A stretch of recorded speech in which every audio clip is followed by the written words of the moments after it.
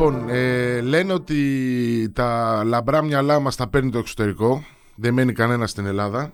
Δεν είναι αλήθεια αυτή, γιατί καθημερινά αποδεικνύεται ότι υπάρχουν ευτυχώς τα μυαλά εκείνα που φροντίζουν να αξιοποιήσουν το ταλέντο τους εντός συνόρων, όπως για παράδειγμα η Ερικαίτη Κουναλάκη, η φοιτήτρια του Πολυτεχνείου Κρήτης, με το υπέροχο όνομα Ερικαίτη, η οποία μαζί με τη συνεργάτηδά της, θα μας τα πει αναλυτικά, ετοιμάζουν την εφαρμογή η οποία λέγεται Bruise Down, η οποία εφαρμογή είναι για τα κινητά και να το πω έτσι με παράδειγμα, ας υποθέσουμε ότι μια γυναίκα βρίσκεται σε κίνδυνο και έχει καταστήσει ήδη στο κινητό της τη συγκεκριμένη εφαρμογή. Υπάρχει λοιπόν ένας τρόπος με ένα πλήκτρο να ενεργοποιήσει έναν ψηφιακό συναγερμό, ο οποίος αυτομάτως ενημερώνει την αστυνομία όταν φυσικά θα κριθεί απαραίτητο, αλλά ενημερώνει και μια ειδική ομάδα εθελοντών ή τέλος πάντων ειδικών που θα λάβουν το σήμα κινδύνου της γυναίκας για να κάνουν τις απαραίτητες ενέργειες. Ερικαίτη, γεια σου. Μέρα. Τα είπα πολύ έτσι γρήγορα και όχι ιδιαίτερα αναλυτικά, γιατί αφήνω εσένανε την πλέον ειδική να μας παρουσιάσει αυτή την εξαιρετική εφαρμογή, την οποία πριν μας την παρουσιάσετε, να σε ρωτήσω το αυτονόητο ερώτημα: πώς αποφάσισες να προχωρήσεις σε κάτι τέτοιο? Η ιδέα προέκυψε από εμένα και τη συνεργάτηδά μου, όπως αναφέρθηκε πριν, στα πλαίσια μιας εργασίας στο Πολυτεχνείο Κρήτης, εδώ στη σχολή μας. Ήταν η περίοδο της πανδημίας και παρατηρήσαμε τις αλλαγές που έγιναν κοινωνικά και πολεοδομικά στην πόλη. Από αυτές ήταν και η έξαρση των κρουσμάτων ενδοοικογενειακής βίας. Οπότε θέλαμε να δημιουργήσουμε ένα προϊόν που θα βοηθούσε τα θύματα μέσα στην πόλη εν ώρα έκτακτου περιστατικού και θα τους προσέφερε ένα ασφαλές μέρος για να μεταβούν όταν συμβεί κάποιο περιστατικό που θα έθετε τα ίδια σε κίνδυνο. Προφανώς, και επειδή ανέφερες ότι έγινε η όλη εργασία έγινε την περίοδο της πανδημίας, θεωρείς ότι υπάρχει και το στοιχείο της πανδημίας, αυτού του εγκλισμού που ζήσαμε, κυρίως το πρώτο lockdown, έπαιξε σημαντικό ρόλο στην αύξηση των κρουσμάτων ενδοοικογενειακής βίας? Πιστεύω ότι περιστατικά συνέβαιναν πριν, όμως ναι, θεωρώ ότι υπήρξε μια μικρή αύξηση των κρουσμάτων, διότι αναγκαστήκαμε να περιοριστούμε στο χώρο κατοικίας μας, δεν υπήρχαν άλλοι διέξοδοι μέσα στη μέρα, οπότε ναι, σίγουρα οφείλεται ένα ποσοστό αύξηση εκεί πέρα. Πάμε λίγο στο τεχνικό κομμάτι, στο λειτουργικό μάλλον. Καταρχάς, η εφαρμογή δεν είναι ακόμα στον αέρα. Η εφαρμογή δεν είναι σε λειτουργία ακόμα, όχι, κατασκευάζεται. Έχουμε κάποιο χρονικό ορίζοντα? Ως εχόντων των πραγμάτων και όλα να πάνε καλά και εμείς το τρέχουμε με σταθερό ρυθμό, το καλοκαίρι με το φθινόπωρο θα είναι έτοιμη. Η οποία εφαρμογή, τώρα θα σε ρωτάω απλά πράγματα, αλλά επειδή θα μας ακούνε και προφανώς όσοι ενδιαφέρονται θέλουν να μάθουν τις λεπτομέρειες, τη συγκεκριμένη εφαρμογή τη βρίσκουμε σε όλα τα κινητά. Μπορούμε να την κατεβάσουμε? Σε όλα τα κινητά, ναι. Είναι στα λεγόμενα αυτά τα Apple Stores και τα application και τα λοιπά? App Store, ναι. Και η οποία εφαρμογή πώς λειτουργεί, εξήγησε μας λίγο το concept τέλος πάντων. Η εφαρμογή θα περιέχει δύο τομείς. Θα περιέχει τον τομέα της ενημέρωσης, που θα έχει υλικό της επικαιρότητας, θα έχει υλικό γύρω από τα θέματα βίας, φίλης και ενδοοικογενειακής. Κάτι σαν newsletter τέλος πάντων.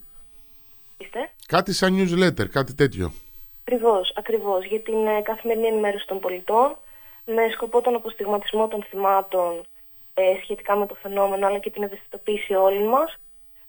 καθώς και ένα κουμπί SOS, το οποίο μπορεί να πατήσει ένα θύμα ή ένας άνθρωπος ο οποίος βρίσκεται σε έκτακτη ανάγκη λόγω ενός έκτακτου περιστατικού βίας, να μεταβεί σε ένα ψηφιακό χάρτη, στον οποίο θα παρουσιάζονται τα φαρμακεία της περιοχής του σε περίπου ακτίνα 1 χιλιόμετρου, τα οποία θα μπορεί να μεταβεί μέσω των πληροφοριών, δηλαδή απόσταση, χρόνος κτλ. Που θα του παρέχει αυτός ο ψηφιακός χάρτης, έτσι ώστε να βρεθεί σε ένα ασφαλές περιβάλλον, σε ένα προστατευμένο περιβάλλον, στο οποίο θα υπάρχουν οι εθελοντές, όπως είπατε και πριν, οι οποίοι θα είναι οι φαρμακοποιοί σε αυτή την περίπτωση, που θα του δώσουν ενδεχομένως κάποιο φάρμακο αν το χρειάζεται, θα του παραχθούν οι πρώτες βοήθειες, αλλά κυρίως θα υπάρχει ένα ασφαλές περιβάλλον στο οποίο θα μπορεί να κάνει τις περαιτέρω ενέργειες, όπως μια καταγγελία, όπως να μιλήσει με ένα δικό του πρόσωπο,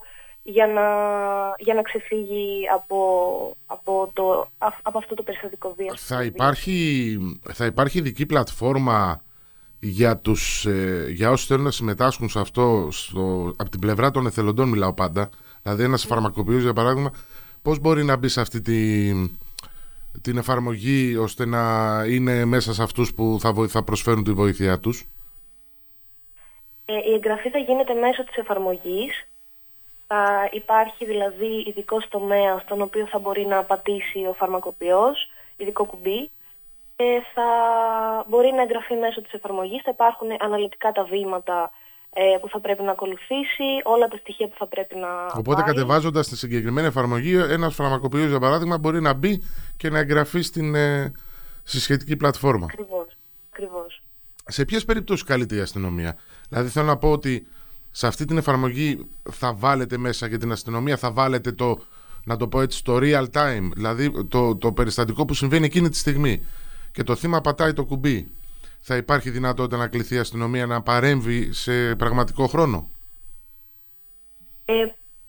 Στο παρόν η σκέψη μας είναι να μην μπει το κουμπί της αστυνομίας, και περισσότερο επειδή πιστεύουμε στο κομμάτι της συλλογικότητας, δηλαδή στο ότι εκείνη τη στιγμή όλοι πρέπει να συμβάλλουμε στο να σωθεί το θύμα, και να βοηθηθεί. Σκεφτόμαστε σαν πρώτος σταθμός αυτή τη διαδικασία να είναι ένα φαρμακείο. Από εκείνη την στιγμή και μετά θα υπάρχει η κατάλληλη επικοινωνία με την αστυνομία για να γίνει καταγγελία. Δηλαδή θα έχει ενημερωθεί η αστυνομία σχετικά με όλο αυτό το σύστημα και θα γίνεται πιο γρήγορα η καταγγελία, θα γίνεται πιο γρήγορα όλη αυτή η διαδικασία, γιατί πιστεύουμε ότι καλό θα ήταν το θύμα εκείνη τη στιγμή να βρίσκεται κυρίως σε ένα ασφαλές περιβάλλον για να κινηθούν όλες οι περαιτέρω διαδικασίες. Αλλά προφανώς η αστυνομία θα είναι ενήμερη και θα είναι και αυτή μέρος αυτού του εγχειρήματος. Από τα λεγόμενά σου και από την εφαρμογή που ετοιμάζετε, βλέπω ότι είναι κάτι που θέλετε να ενισχύσετε το κομμάτι της κοινότητας, της συλλογικότητας. Είναι κάτι που μας ενδιαφέρει πολύ. Πες μου λίγο γενικότερα πώς το βλέπεις αυτό με το τραγικό δυστυχώς φαινόμενο της ενδοοικογενειακής βίας. Τώρα που μπαίνεις σε αυτή τη διαδικασία και εσύ και η συνεργάτηδά σου να φτιάχνετε αυτή την εφαρμογή, πώς το βλέπεις όλο αυτό, πώς το βιώνεις όλο αυτό? Υπάρχουν περιπτώσεις, χωρίς προφανώς να αναφέρεις ονομαστικά, που ήρθανε και σου είπανε επιτέλους κάτι να μας βοηθήσει από ενδεχομένως από θύματα? Έχουμε μιλήσει με θύματα και έχουν πει ότι κυρίως θύματα τα οποία ευτυχώς έχουν καταφέρει να ξεφύγουν από αυτή την κατάσταση, αλλά μας έχουν πει ότι εάν τότε υπήρχε μια αντίστοιχη εφαρμογή, σίγουρα θα τη χρησιμοποιούσαμε και σίγουρα θα μας είχε σώσει πολλές φορές από πολύ τραγικά συμβάντα. Και δυστυχώς είναι ένα φαινόμενο το οποίο συμβαίνει. Συμβαίνει τα πολλά χρόνια τώρα. Είναι καλό που αυτή τη στιγμή υπάρχουν διαδικασίες που κινούνται περισσότερες για να αντιμετωπιστεί και υπάρχουν περισσότερες ιδέες, όπως η δική μας και άλλες πολλές που συμβαίνουν για να αντιμετωπιστεί το φαινόμενο με διάφορους τρόπους. Και είναι καλό νομίζω που οι άνθρωποι μιλάνε. Είναι πολύ δύσκολο να μιλήσεις για κάτι τόσο σοβαρό που σου συμβαίνει και κάτι τόσο προσωπικό, αλλά επειδή πιστεύω βαθιά ότι είναι ένα κοινωνικό φαινόμενο και ένα κοινωνικό ζήτημα στο οποίο όλοι θα πρέπει να συμβάλλουμε για να λυθεί, είναι πολύ σημαντικό το γεγονός ότι έχει έρθει στα φώτα της επικαιρότητας, οι άνθρωποι συζητάνε γι' αυτό, είναι πλέον ένα θέμα, ένα σημαντικό θέμα. Και όχι μόνο μιλάνε πλέον, αλλά έτσι να το πω και απλά, το πατάνε το κουμπί. Δηλαδή δεν υπάρχει πλέον ο φόβος να καλέσω βοήθεια. Ακριβώς. Να πούμε ότι αυτή τη στιγμή ήδη είναι στον αέρα social media της εφαρμογής. Πες μας λίγο.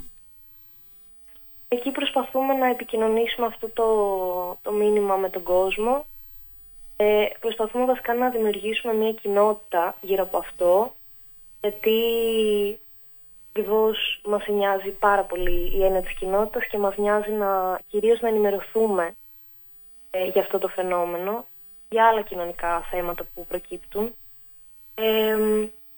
Προσπαθούμε να δημιουργήσουμε μια πλατφόρμα που θα υπάρχει ενημερωτικό υλικό γύρω από το φαινόμενο της ενδοοικογενειακής και έμφυλης βίας, πράγματα ενδεχομένως που δεν γνωρίζουν πολύ, ούτε εμείς τα γνωρίζαμε πριν αρχίσουμε να ψάχνουμε σχετικά με αυτό. Έχεις σοκαριστεί από τη στιγμή που μπήκες σε αυτή τη διαδικασία, από τη στιγμή που ξεκινήσατε να δουλεύετε πάνω σε αυτή την εφαρμογή, έχεις σοκαριστεί με αυτά που βλέπεις, με αυτά που μαθαίνεις, με τους αριθμούς της ενδοοικογενειακής βίας?